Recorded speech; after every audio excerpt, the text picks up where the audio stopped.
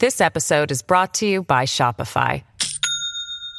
Do you have a point of sale system you can trust, or is it a real POS?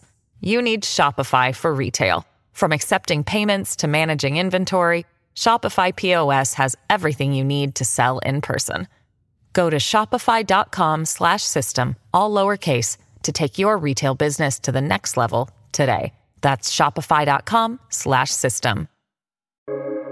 Welcome to the New Books Network. Welcome back to New Books in Political Science, Postscript edition. Much has been made of the legislative action that President Franklin Delano Roosevelt passed in his first 100 days in office, and whether or not this is the best way to judge a president.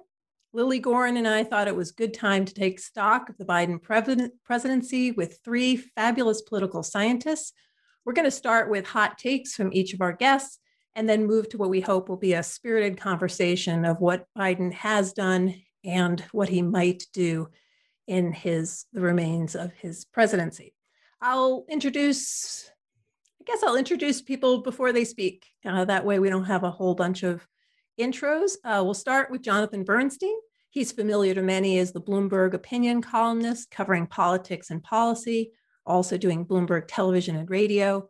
He taught political science at the University of Texas at San Antonio and DePauw University. And his most recent book is The Making of the Presidential Candidates, Roman and Littlefield 2020. And Lily interviewed him and his co-editor, Casey Dominguez, for the New Books Network. We'll have a link to that in our show notes.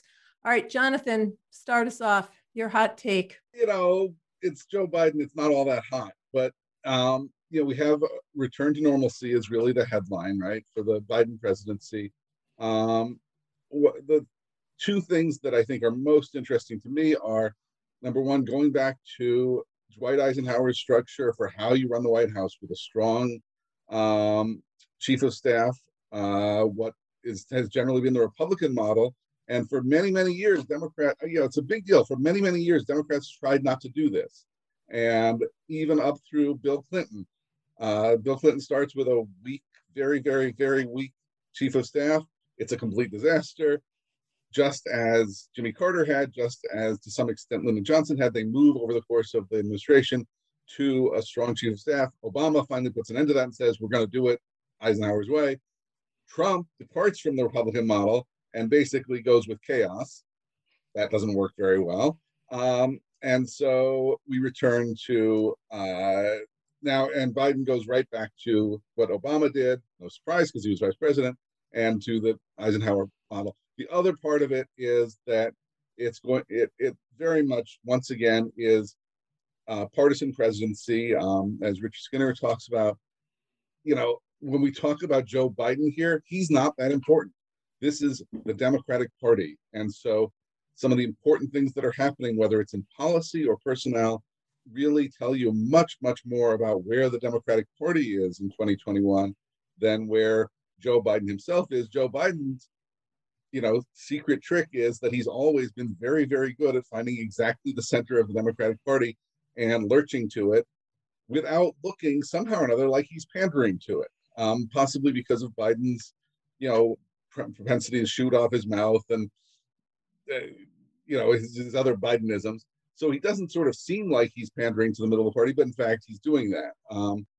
And so it's a partisan presidency. That means we're not learning about where the Democratic Party is today, which means it's a much more diverse party. It's a party that's led by the energy of women. And so we have through the last I looked, which was this morning, Biden is now up to 53% of the executive branch nominations he's made are women. The previous comparison would be Biden had 28% of his confirmed nominations were women over the first 300 days.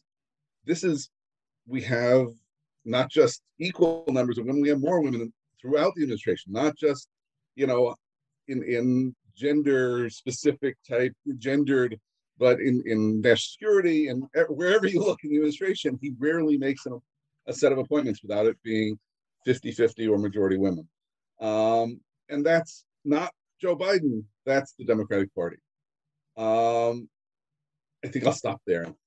Oh, thanks, Jonathan, for getting us off on a on a swift and varied foot. Our next panelist is Dr. Nadia E. Brown. She is currently Associate Professor of Political Science and African American Studies at Purdue, but in July, she'll become Professor of Government and Director of Women's and Gender Studies at Georgetown University. She's the author of new book, Sister Style, The Politics of Appearance of Black Women Political Elites from Oxford 2021 with Daniel Lemmy, and you'll hear a podcast on that coming out soon. She's also the author of Sisters in the State House, Black Women in Legislative Decision-Making from Oxford in 2014. She's the editor or co-editor or lead editor of several books, Distinct Identities, Minority Women in U.S. Politics from Routledge, Body Politics, also from Routledge, Me Too, Political Science from Routledge, and The Politics of Protest, Readings of the Black Lives Matter Movement, again on Routledge.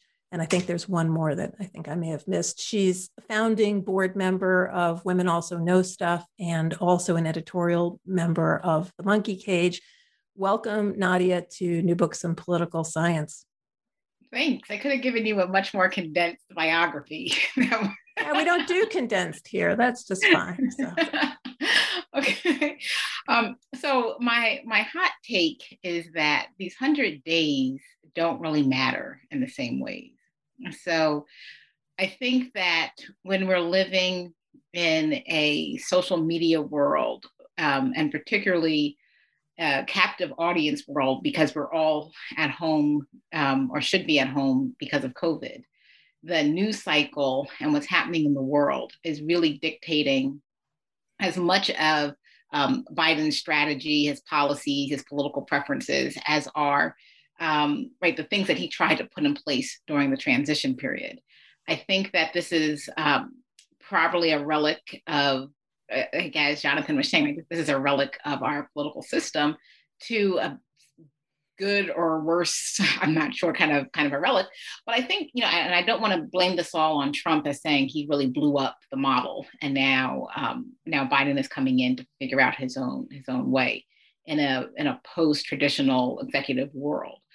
But I will say that that the world has changed, right? And we're no longer looking to 100 days as a particular marker. Instead, I think because of the 24-hour news cycle, I think that because of how we're all in our own kind of silos and how we get information, how we process information, who we talk to information about, that these 100 days are really less focused on the president's agenda, but more so on partisan agendas and kind of where you are in your particular, your lean or your bent for what you think about politics and policy.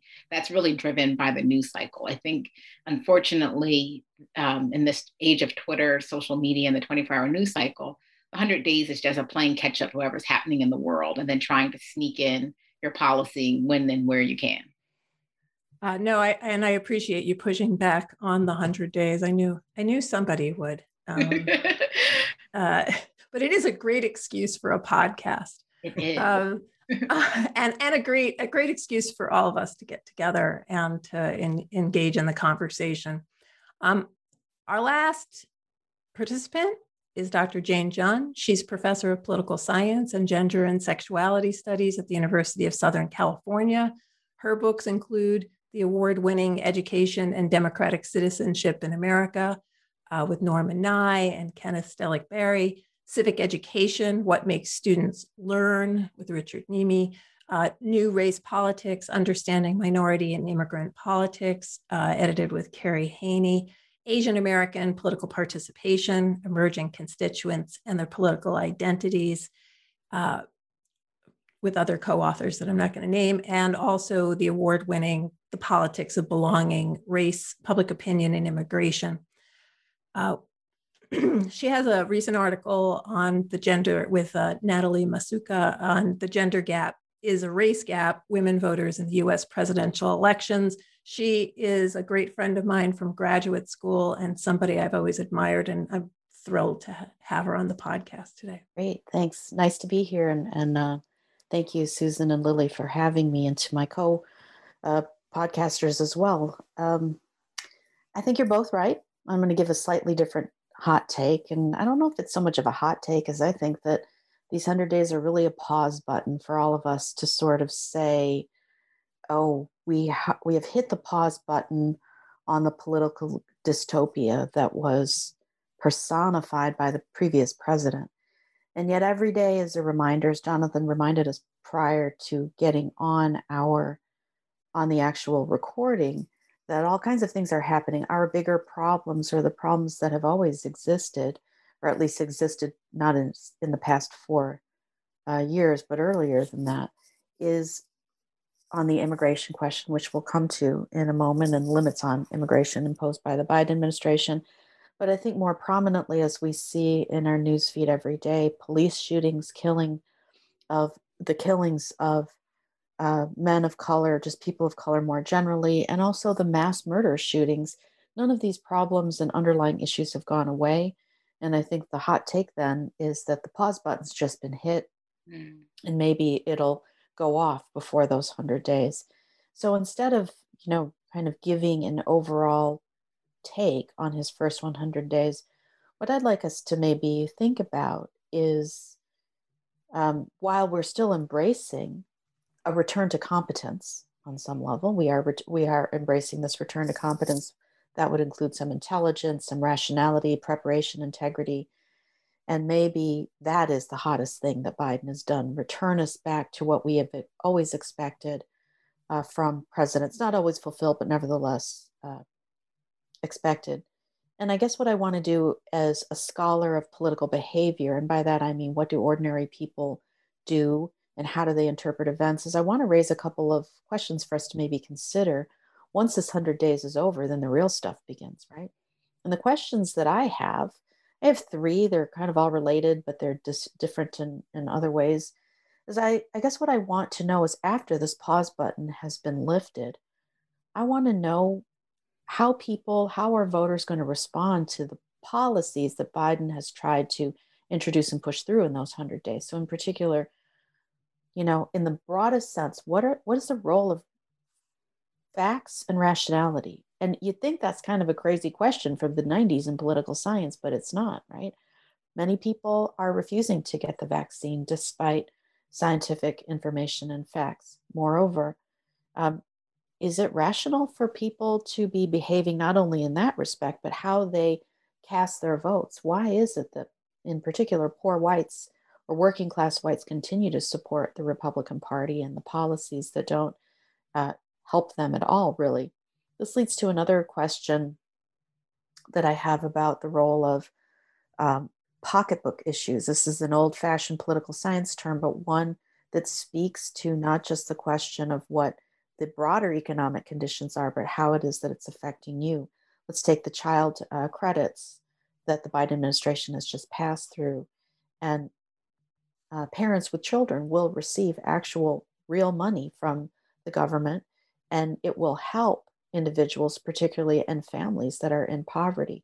And this covers everybody. It doesn't matter what your race or ethnicity or where you live, if you're in a big city or not. So what the question that I have is how and to what extent these pocketbook issues will then compete with the cultural issues that are so strong and featured heavily by Republican opinion leaders, but then how will Republican voters react to that? I mean, I think we're looking to 22, not only for control of the United States House of Representatives, but the Senate as well. These things hang in the balance. They speak to many of the other things that will then come down the pike, and that would include nominations to the United States Supreme Court, judge confirmations, as well as all kinds of other efforts at additional legislation to undo and to move forward from the previous 4 years. And that leads me to wonder about 24 also. I know it's only 21, but it leads me to wonder about 24, because I wonder, where is our vice president? So far, Vice President Harris has been standing in behind the president in a bodyguard position. And I've often thought this is sort of like the Whitney Houston, Kevin Costner flipped. she's standing as the bodyguard. I haven't heard too much from her. They brought her down to Atlanta to speak after Asian American women, among others, were murdered by a perpetrator there in a mass murder. But Vice President Harris has been relatively silent. And with apologies for those Hollywood references, I wonder, when will Vice President Biden follow the path of those before her, those vice presidents who've been seen but not heard? Or if it's actually the case that Biden does not intend to pursue the nomination in 24, he's been not explicit about that, but implicit in indicating that the party's future is not him, but those behind him. When is she going to take the front space rather than the back? And this gives us quite a lot of substance to move forward with. And I wanted to ask this question to sort of pick up on some of the points that all of you brought up. Jonathan talking about the return to normalcy, and Jane talking about the pause button, and also Nadia's discussion of sort of the life after Trump, but we're still in the world that Trump created with regard to social media and the sort of speed with which we experience politics. And one of the comments during the campaign was that Biden was going to make politics boring again. Has he done that? And is that really, in fact, possible? Granted, we're all political scientists, so we probably are somewhat biased. But how does that fit into these questions of rationality, normalcy, but also the speed with which we consume the politics that surrounds us? Anybody can jump into that one. Well, I don't think politics are, and so yeah, so we don't have a narcissist in chief, right? But politics aren't normal. And so in the last 5 weeks, right, or has it been 8 weeks, there's been 5 mass shootings. Right, I'm talking to you today from a little town outside of Indianapolis where there was a mass murder. Many people killed really recently. Also not far away from Chicago, where a 13-year-old boy was killed with his hands up. And right as we're sitting here waiting for the results of the Derek Chauvin trial, right, it just feels like politics is not normal. What may be more normal is having a president who is showing empathy to families and victims. In some ways, right, paying lip service. There is this the George Floyd Act, hopefully trying to make its way through Congress, but it's a Band-Aid on top of an already corrupt system, right? Policing has its roots in slave catching, even from colonial times, right? So there's like putting a Band-Aid on a cancer. So more progressive acts like the Breathe Act won't make its way through Congress. But our president is at least saying that racial injustice is a thing. And so mass murders should stop. We should not have such a proliferation of guns in our country. Some of these things are just common sense policies or stances. But what makes me think that we're returning to politics as normal is not a good thing, or that the solutions that the Biden administration is putting forth, right? Again, they're just these pragmatic, incremental, let's fix a system that we know to be flawed and broken. So yeah, to round this out, right, I think that a return to normal is something that many marginalized communities say they don't want to do going back after COVID is over. And I think America needs to hold up a mirror to ourselves and recognize we have an opportunity to become something that we would like to be. And we have a couple of options, right? So we know that Republicans do much better at obstructing than actually pushing forth policy. So we can think about, let's just take one party off the table, and particularly a party that is filled with treasonous and seditious actors who we couldn't, leverage the 14th Amendment against or anyhow to, get them out of holding some of these positions in Congress right now. But on the other hand, right, we have a Democratic Party. This is what Jonathan was talking about earlier, right? That is in some ways bifurcated by the progressives and the moderates. And we're seeing, Joe Manchin as partly like kingmaker of policies at this time. So how do Democrats decide how they want to govern? And recognizing that the Biden administration has one bite at this apple. They're probably going to lose. The Democrats will probably lose in 2024.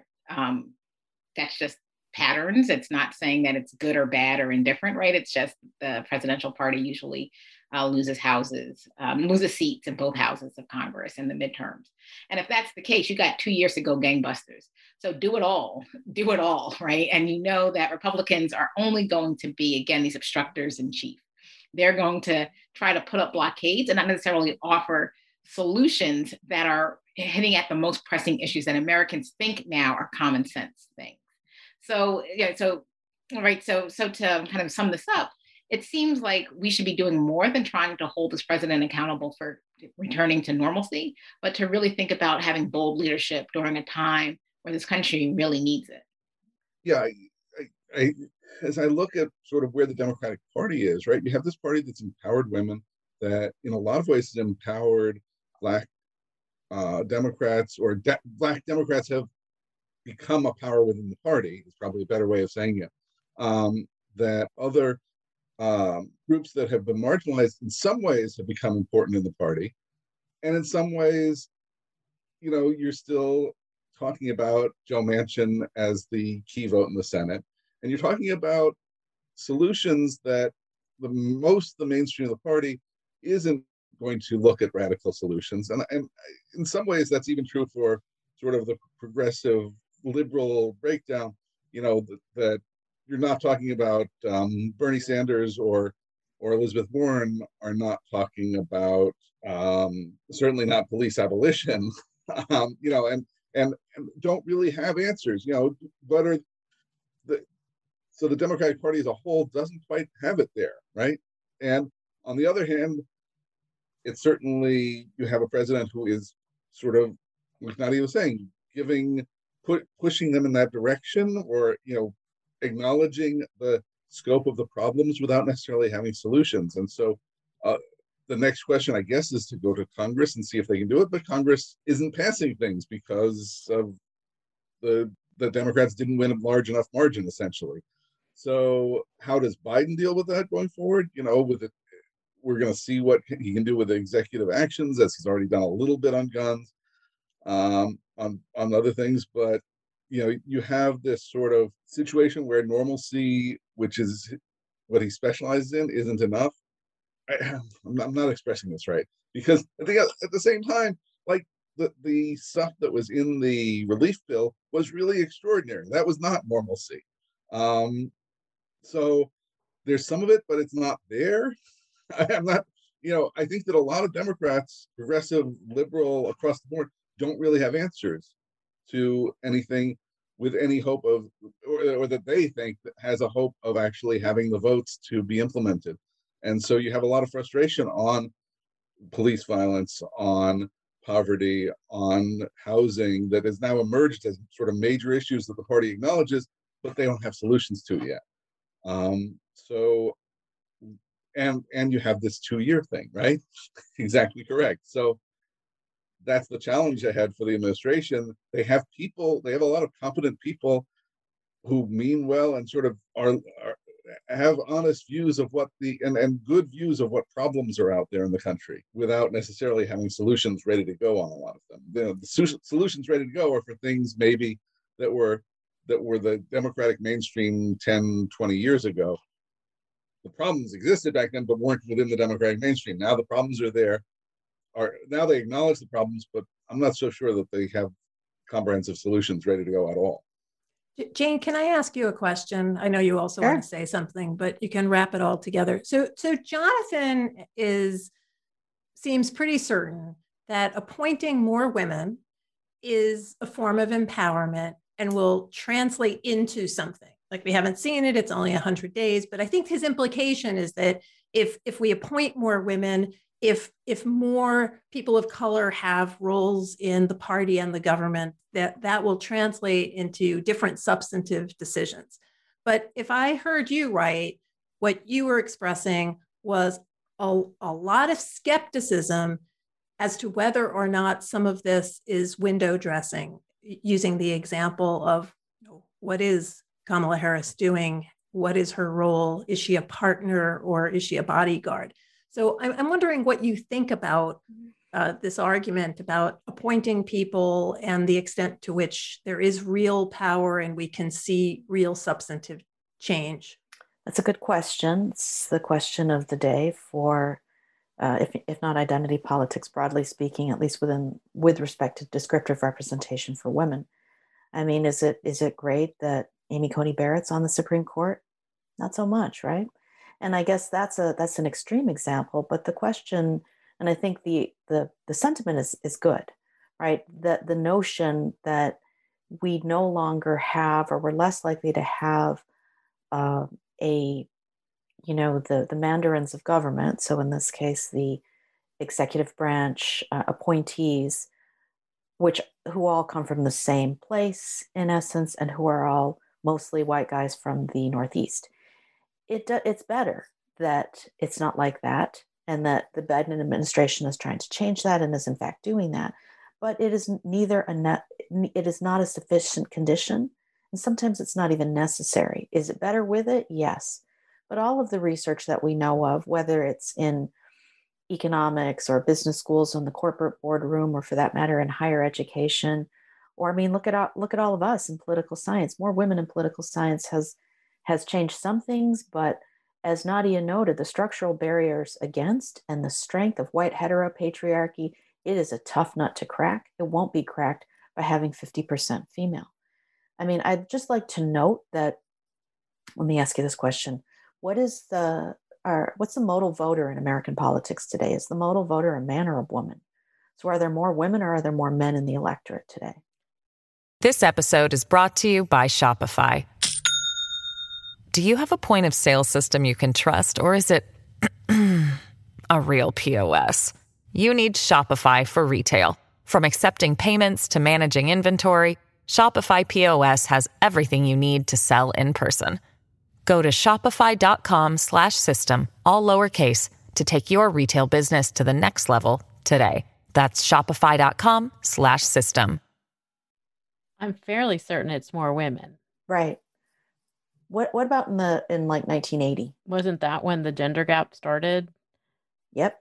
So I think that was the first election where there may have been more women than men. In the electorate, right? Well, that's actually not true. And how about 1964? Like, that's easy, right? There were definitely more men in the electorate, right? Nope. No. There were more women in the electorate, right? There have been more women in the electorate since the 60s in the United States. So even though, there are a few more women than there are men just living, but in terms of who comes out to vote, it's always been women. Has that changed our politics, friends? A bit, but not fully. The electorate's now almost 54% female. I think things are better, probably, but let's not forget 2016. That was no aberration, you could argue. So the presence is possibly a necessary condition, but it certainly isn't sufficient. And it can't be just putting people in place to stand there and to stand for. They must be, if not only empowered, the structure and the system has to change in order for that, the demography to make a difference. I think we all know you may have had a dean or a provost who was a woman who didn't exactly see things the same way that you did if you're a progressive woman. Various people on this podcast are smiling, but you all know what I'm talking about. So this kind of leads into the other question, and to Lily's question is are we beyond, or is politics just not boring? Well, I mean, if boring means actually about policy, yeah, maybe, right? And as Nadia noted, we don't have a sociopathic narcissist anymore in the Oval Office, at least not sitting behind the desk. And in this case, so that probably means it's going to be less funny, like there's fewer covfeffes out there. But at the same time, I think it's asking a lot for fundamental change, right? It's really asking a lot. And what you need is not only the right person, as Jonathan noted, Biden's not that man, right? Biden's a placeholder and an important one, but in this time. This is 2020. we don't get really fundamental, significant, longstanding social and structural change in the United States in the 1900s until FDR. And after what? A world war, the Depression, tremendous social change, urbanization, all of these things, the beginnings of a true civil rights movement in the United States. I think that for us to ask for, like, let's just say, oh, the pandemic has changed things. Well, apparently in the old days, did you know there was like a communal cup? This really grosses me out, right? That like at the drinking fountain, there'd be like a cup and everybody would use it. Ick, right? But after the pandemic, they took away the communal cup. They made drinking fountains instead. And apparently we used to just sneeze rather than sneezing into your elbow or covering your cough. These are changes in habits that occurred as a function of the last pandemic prior to coronavirus or COVID-19. But I think what we're asking for here is something much bigger, much broader, much more fundamental. As Nadia noted earlier, to, if not suppress white supremacy or abolish it or smash it, even to come to terms with it is a major, major structural change that I think requires a perfect storm. And that perfect storm must not only be leadership at the very top, it must be a population willing to go along and pushing, in fact, government to do the same, institutions, and in particular, we will need the Supreme Court for that. And I think that it does require a perfect storm. And just as one last thing so I'm not saying that I don't think it's going to happen, but I'm not sure the conditions are right for it at this moment. We may need to live a little bit longer to see that. I want to note that it's not just Nancy Pelosi, it's not just Joe Biden, it's Nancy Pelosi too. Nancy Pelosi shut down the idea of any discussion of changing the composition and the size of the United States Supreme Court. It's not even a radical idea. I mean, it seems like a radical idea now, but it's really not that radical. It is that we have been fed for so long the idea that there are only 9 people on the court. It's hard to go back to thinking about it as something that isn't. But it's not just Biden. It was the Republican, or rather the Democratic Party more generally. They want to keep things the way they are because that keeps their power where it is. And so I would just wrap up by saying that, I do think for social change that is really meaningful to address questions of racial violence, police brutality, economic subjugation, immigration, and the policies we have about making some people feel that they don't belong and really hurting people who are trying to come to the United States, on top of everything else, gender inequality. All of these things are major social changes. I'm not optimistic that we'll get huge leaps and bounds, though I do think we'll get some important incremental change. And I think that's, at this point, not a terrible bargain for what we had to do to get this president elected in 20. Okay, following on that, sorry about that for a little dead air there. Just wanted to ask a follow-up question, and I agree with you, Jane, that I think it's incremental change at this point because I don't think we have the perfect storm, but I think it was fairly stormy for a stretch of time, and I think we're continuing to be in a storm as we sort of talk about not only the first 100 days of the Biden administration, but also the response to the big lie that is going on in lots and lots of state houses. And so this is also where we're seeing some more of the demonstration of sort of white supremacy in an effort to limit the vote in lots of places, most recently in terms of Georgia. And this disastrous bill that came through Florida with regard to transgendered students playing sports. And so I do feel like the storm is still with us, that a lot of these sort of hot button issues that are beyond Dr. Seuss, because there's no legislation around Dr. Seuss. But there is this move that is coming out of sort of the previous presidents talking about the fact that he won the election, and that there was an insurrection at the Capitol before the inauguration. And so again, we have sort of our normalcy with Biden, but how does this presidency, and the political structure that we have, how does it respond to the ongoing tempest that we're seeing in politics as well? Um, I will say that I'm very pessimistic that Democrats can do very much about um, the disaster that's the Republican Party, anti-democratic, white supremacist Republican Party, other than do their best to elect more Democrats. I mean, which has its own issues and all that, but I don't see any possibility of Democrats affecting what Republicans have become. There just doesn't seem to be any leverage whatsoever, unfortunately. And and I don't see how it ends well. Um, it's very hard to see how we survive a situation where the Republican Party has turned against democracy, has gone from, Nixon's Southern strategy to Reagan's Southern strategy plus to Trump's explicit racism to post-Trump explicit bigotry from more and more Republicans and explicit anti-democratic rhetoric from more and more Republicans.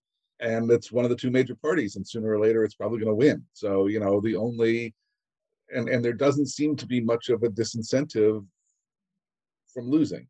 And it's very hard to see optimistic scenarios around that. So somebody have some more optimism for me. But all to me, all Joe Biden can do is he's trying to get the economy boosted. So maybe, the Democrats somehow or another manage to hold on to the House and Senate in 2022.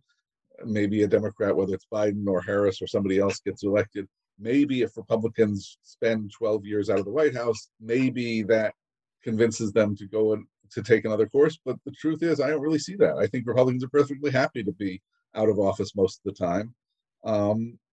We just saw the first quarter filings, and the most outrageous Republicans, whether that's their true beliefs or they're doing it to play to the audience, but the audience is there and they're giving those people money. And how are you going to convince them that that's not the future of their party, and that's not a financially smart thing for their own self-interest, either as politicians or to just be scam artists and milk these people for money? And somebody could say something more optimistic, because I got nothing. Well, I think that I want to make some maybe less optimistic, but slightly less pessimistic, slightly more optimistic caveat is that we should probably think about these things as separate from the federal government and the state governments. And so what is in some ways more optimistic is that Republicans on the national level are not putting forth meaningful politics, right? And so basically they've written themselves out of governing, legitimately governing, for a host of other reasons. But one is, like, if your job is to put forth policies, if your job is to try to coalesce a group of people around a common set of issues or interests, or if your goal is to, as a party, is to put forth candidates to run for office, right? Like, kind of what are the things that the Republican National Party is actually doing? Most of this is falling to the state level, right? And so we're seeing state governors and Republicans who are majority legislatures really fighting these culture wars, right? And feeling like it's the thing that they need to hold on to. And so the governor of Arkansas, Asa Hutchins, said very publicly that he opposes the transgender medical bill, but it was, vetoed, it was overridden. The state legislature overrode his veto. And he said, right, his colleagues are not listening to medical science. They're not listening to families. And this is not something that they should be legislating on. But the Republican Party feels like they are losing ground on this identity that they want to be. And so they're legislating on these type of issues that are bread and butter for their constituencies. But the problem here, also lies in the fact that voter suppression and redistricting and gerrymandering is running rampant. And so voters in these states, right, are not necessarily all believing the things that these supermajority Republicans are putting forth is that they don't have the opportunity, because of the way that our electoral system is designed, to actually vote for people that they want to, right, that they want to have. So it's kind of like Texas, right? Texas is also putting forth some kind of pretty alarming social bills right now. But it's completely gerrymandered and relying on voter suppression, right, to keep these legislators in power. And then we think that this is what Americans want. However, that's not the case, right? And so I do think that we should be taking a much broader, more expansive look about how this stuff trickles up, but then also what the trickle down looks like. And unfortunately, for many marginalized groups of people, the people that have the most control over your day-to-day local lives are your state and local officials, right? And if they're putting forth these bills that are keeping people from handing out water to you while you stand in line because the state legislature has closed down polling places or put on more restrictive time limits on voting, early voting or drop boxes, right? Like these are the things that are really impacting people on the day-to-day, their daily lived lives. And some of the things that we're talking about at the national level are far more removed in how people are experiencing politics and policy. Well, I am more optimistic, and I'll tell you why. It's based in, I'll tell you why, because nothing stays the same, right? And Jonathan, you could be right. We could be just going there faster and going to the hell in the handbasket faster. It's possible. But I'm going to give you some reasons why I don't think that's going to be the case. I think that we are clearly in a realignment. We're in it now. It's like watching your kids grow up. You're like, of course you're watching them grow up and you know they're getting bigger, but you don't really see it. And then your friends after pandemic say, my gosh, what happened to your kids? They grew so tall. Yes, they've been growing and changing right in front of you, but you don't recognize it because you're too close to it. I think we'll look back on this and recognize that we've been realigning now for some time, and maybe the actual realigning election, Walter Dean Burnham, everybody, remember that. And all the other old stuff on realignment that nobody writes about. Political scientists, if you're listening, get out there and do it because we're living it right now. And I think actually the Democratic Party will persist like it is, warring inside, but still at the end coming together like the family at a Thanksgiving dinner table. Don't like you, but I'm eating dinner with you anyway. Whereas the Republican Party is actually going to get a divorce. And one important part of that party will divorce. Is it the Matt Gaetz, Marjorie Taylor Greene, Mitch McConnell side, or is it the Mitt Romney side? I don't know, but I think they're headed for a divorce. And that's not a reconciliation that's going to happen. They are living together, but sleeping in separate bedrooms right now, barely tolerant of one another. At some point it will break. I think that what makes me optimistic is not just that, because times will change. Democrats have won the popular vote in most elections for the last several decades. It's a harbinger of things to come, despite all of what Republicans are doing to basically give the middle finger to democracy and all of its institutions is a last gasp effort to hold on. And I think that we should think of this not only just as, oh, they're horrible and they're doing terrible things, but this is, they're doing these terrible things because they got nothing else. And so why am I positive or why am I optimistic? I'm optimistic because I believe in democracy. I don't think any of us would be political scientists if we didn't. Democracy's got a shit ton of problems, but I still believe in it. And who is it that's really going to make this change? I think the change will be made, as Nadia was talking about it, in terms of like the culture issues around LGBTQ. Most young people are like, what are you talking about? It's okay. Nobody's freaking. Okay, there's some people maybe at Southern Methodist or something, or I don't mean to say that particular institution, sorry, SMU, but just in general, the sort of the most extreme conservatives, or the conservatives that are heavily faith-based in the Christian right, might not take that. But for most younger people, LGBTQ is just part of their life. The fact that they say, I go by she and hers, or him and her and his, tells you that gender to them is not a binary anymore. They grew up with it. They know what this means. It's not a big issue for them. Likewise, I want to bring back the old notion of the period effect, right?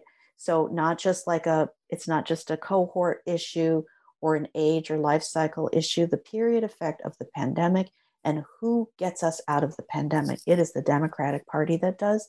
It is the Democratic Party that creates infrastructure, whether we're successful getting this whole package through or not. This is the party, and this is Biden is the president, but it's the party and the philosophy that says government must be involved in helping people when people need help. We're not here to only keep government out of your business, but we're here to help you stay in business. And that, I think, that period effect is working a great deal on how it is that young people, people under 40, understand what's the relationship of me to government, me, myself to government. And I do think that they will, going forward, expect this from their government and want the government to do this. And if that is the case, and remember that every election is a new electorate, every election you lose some of the folks that hang on tight to saying marriage is between a man and a woman, or to say that, African Americans are inferior to whites. We lose some of them. Yeah, we've produced some more other ones, younger ones, but just the same philosophy, but we have moved on from that.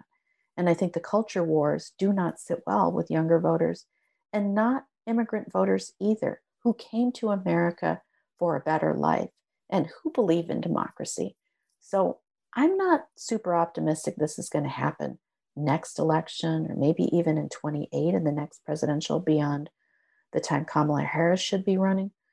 But I am optimistic longer term, because I think there have always been challenges and among the most significant, of course, is the secession of the southern states. That was the extreme example. I hope we don't have another civil war, but I do think that what we're going to see before that is a significant realignment where the Republican Party is no longer recognizable as it is today. We're going to look back on this and say, man, those were some weird years. I'm glad I was alive to watch that. Thank goodness it's over. I almost don't want to ask this question, because I think that the three of you sort of moved us through the possible continuum of thinking most negatively, and actually the most negative leading to the most positive, because I don't think there's actually a separation between what, in some ways, what Jonathan is saying, Jane is reinterpreting as having possible positive outcomes. I want to ask a question that is maybe silly, but I'm going to do it anyway. So I've been thinking about this whole FDR 100 days thing, and I just think it's stupid, because I don't think Biden is FDR. If he's anybody, I think he's LBJ. I think he's the creature of the Senate who shoved this through reconciliation in a way that Democrats rarely show strategic capacity to do. There's some elements of the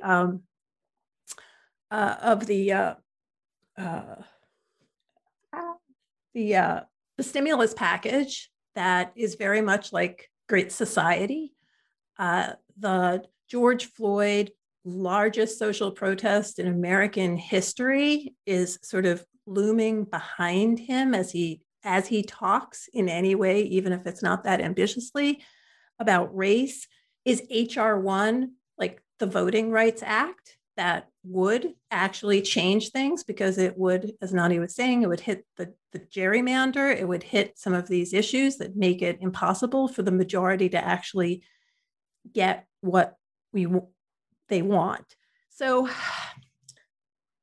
that plausible? Is that ridiculous? Like, could we have something in a sense innovative simply because he understands the Senate rules and might be able to get some legislation through? Or is that a pipe dream? Because without the end of the filibuster, there's nothing to do about it. And that's what's driving Mitch McConnell crazy, which I love to watch, right? So like Mitch McConnell is having a breakdown because Democrats are now using strategy the ways that Mitch McConnell has run the Senate, right? And now that McConnell's on the other end, right, as the minority leader, he is, really contradicting himself in a lot of these news media hits that he's done, right? And so it's just showing where power lies. And I never forget, I was an undergrad at Howard University, and I still remember this to this day, walking up to campus and seeing a bumper sticker that just stopped in the middle of the street. And I'm in a very, very busy street in Washington, D.C. I just stopped to read this bumper sticker. And it said, "Republicans are evil, Democrats are dumb." And I was like, oh. And I think about that bumper sticker, like, only like some 20 years later, because I think that was the case, right? Republicans have been able to use the rules or to create rules that would enable them to stay in power. And what we're seeing now is Joe Biden, who I think deeply believes in what he's trying to do. Right? I do think, right, that he's pragmatic, but I also think that he's altruistic. But he's using these rules of the Senate. He's using the rules of politics to try to get things done. And he's strategic enough to do it in a way that looks as if he is just, that crazy Uncle Joe that is trying to bring everyone together to the table. So maybe he is. Maybe I don't know him, right? I don't know his inner workings. I'm not a psychologist. I'm a political scientist. But, right, he has this affable personality, which, disarms some people. It's not the, right, like you can look on the Daily Show and find any clip of Trevor Noah making fun of Mitch McConnell as like the devil or being like really, really devious. But Joe Biden doesn't come across that way, even if he is using some of the same strategies and techniques that Mitch McConnell would have used. I want to decenter Biden from this, and put Nancy Pelosi more central to what happens, and to some extent put generally the Democratic Party central to what happens. I think Biden, I don't think he's just along for the ride. But I think he goes where the Democratic Party wants to go. And I think that Nancy Pelosi, more than anybody else, is the strategist who has sort of, envisioned. I mean, the truth is that this relief bill that was passed was not all that different from, that plus the one that was passed right at the end of the Trump term was essentially the I forget, was it Heroes Act? I forget what it was originally called, that Pelosi put through the Senate back in April, or May. It was very early in the whole thing. So I give her more credit for the strategy and for the thinking things through with big picture than I give to anybody else. And I think she's, I think there should be statues of her. I hope there will be statues of her. As far as whether the Democratic Party can do what the Democratic Party did in 1964, 1965, it's real hard to do without the votes. If the dice had come down differently and Democrats have 53 Senate seats, I think the filibuster is history. I think DC statehood happens. I think Puerto Rico statehood, if Puerto Rico wants it, happens. I think that voting rights restoration certainly happens, and a whole lot of other voting rights initiatives. Whether I'm not sure that they're going to have that, even with 53 senators, they would have had the votes for the campaign finance and the gerrymander portions of HR1, but maybe certainly automatic voter registration, which is something that there's no good argument against, and that spread through the states like wildfire over the last 10 years. Wasn't on the agenda 10 years ago, and has been automatic registration passed in several states, including Republican states. Those things could have happened. Some of them still could. It's still possible that Manchin and Sinema of Arizona are going to get so frustrated by Mitch McConnell and by Ted Cruz, and so pissed at Ted Cruz personally, and some of the Hawley and Cotton, that they will eventually say, look, we have to pass things. And it's possible that it's possible that then you will get sort of the kind of legislative passage that you see in 1964, 1965. But it's also possible we've already seen what we're going to see, and we'll get some good appropriations bills, and we'll get some minor things, and that will do a ton of stuff in the executive branch, but legislatively we've already hit the peak, and it's real hard to know which way that goes. And it's hard to know exactly what it would take to push the last couple Democrats in the Senate over the line. Well, none of these things, none of these big momentous changes ever come easy. They're always tight squeakers. Just think about the 13th Amendment, Thaddeus Stevens attempting to get this through. And he does. And it's just by the skin of their teeth. It's by some bribery. It's some trickery. It's persuasion, all of these things. All of these big major changes that systematically alter the United States, with the exception of the 1965 Immigration Nationality Act. Most people didn't think that would do anything, and look at us now. But for the most part, these changes that come through hard-fought legislation are always squeakers. And so, to Susan's question, I like your dream. I like this idea that LBJ is reborn in Joe Biden, except without the edge, right? Joe Biden not going to be sitting on the toilet trying to get somebody to switch their vote on something, but he's got a certain sensibility that makes him believe and understand that it's got to be done through the legislature.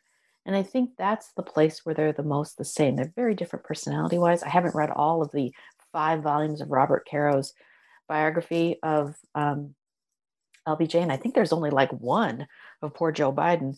But in any case, it's possible that he is LBJ without the edge.